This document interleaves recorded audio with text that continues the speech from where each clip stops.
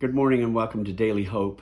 I'm Buzz, and this morning we are in 1 Kings chapter 6, focusing on verse 7, which reads, "In building the temple, only blocks dressed at the quarry were used, and no hammer, chisel, or any other iron tool were heard at the temple site while it was being built." Now, earlier in chapter 2, David charged his son Solomon to be strong, show yourself a man, and observe what the Lord your God requires. It was David who made provision for the build, from the design to financing the entire project. But now in chapter 6, it is Solomon who begins the work, 480 years after the Exodus, in the 4th year of his reign as king, and it will take him over 7 years to complete the temple. But what struck me as I read the verse was that no hammer, chisel, or any other iron tool were heard at the temple site. Now think about it for a moment. For 7 years, the only sound heard on Mount Moriah were the voices of the workers praying, singing, laughing, praising, and reminding one another of God's goodness and his provision as they labored together. Each Passover during those 7 years, the ancient story was retold how the angel of death passed over Israel's sin because of sacrificial blood smeared on the doorposts of each home, each building. And as temple construction continued, the tabernacle remained the place where God and man met because of sacrificial blood smeared on the altar.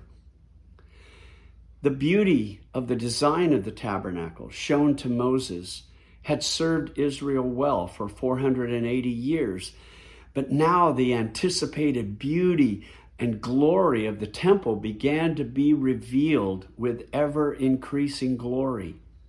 Master craftsmen artistically covered everything within the holy place and the Holy of Holies with solid gold. The beauty and the glory were breathtaking. But the scriptures remind us that God does not dwell in temples made by human hands. He dwells in people, his people. Listen to Paul's letter to the Corinthians. "For we are God's fellow workers. You are God's field, God's building, and all of you together are the building of God," Paul says. Later he says, "Your body is a temple of the Holy Spirit, who is in you, whom you have received from God. And you are not your own. You are bought with a price. Therefore, honor God with your body." You see, the work of the Spirit, making us Christ-like, happens deep within us with ever-increasing glory. And we are to work out what God is working in. And here's the reason why. For it is God who works in you to will and to act according to his good purpose, his design. It is God who is working in us day in and day out without ceasing to produce in us ever-increasing glory as we become who he meant for us to become, fully human and fully alive in him. But this great work is being carried out without fanfare, without attention drawn to ourselves. For we are God's workmanship, his masterpiece. We are a letter from Christ, written not with ink, but with the Spirit of the living God, not on tablets of stone, but on tablets of human hearts. And so this morning, as the build continues, rejoice in the Lord. Sing and make melody in your hearts to the Lord. Speak to one another with psalms and hymns and spiritual songs. Build one another up on our most holy faith, and keep yourselves in the love of God.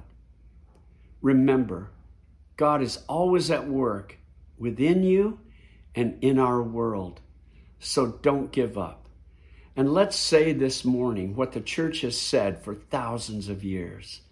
Maranatha, come, Lord Jesus. I'll see you this weekend at one of the gatherings on campus, or watch the service online. And may the Lord himself richly bless you today. God bless you, church.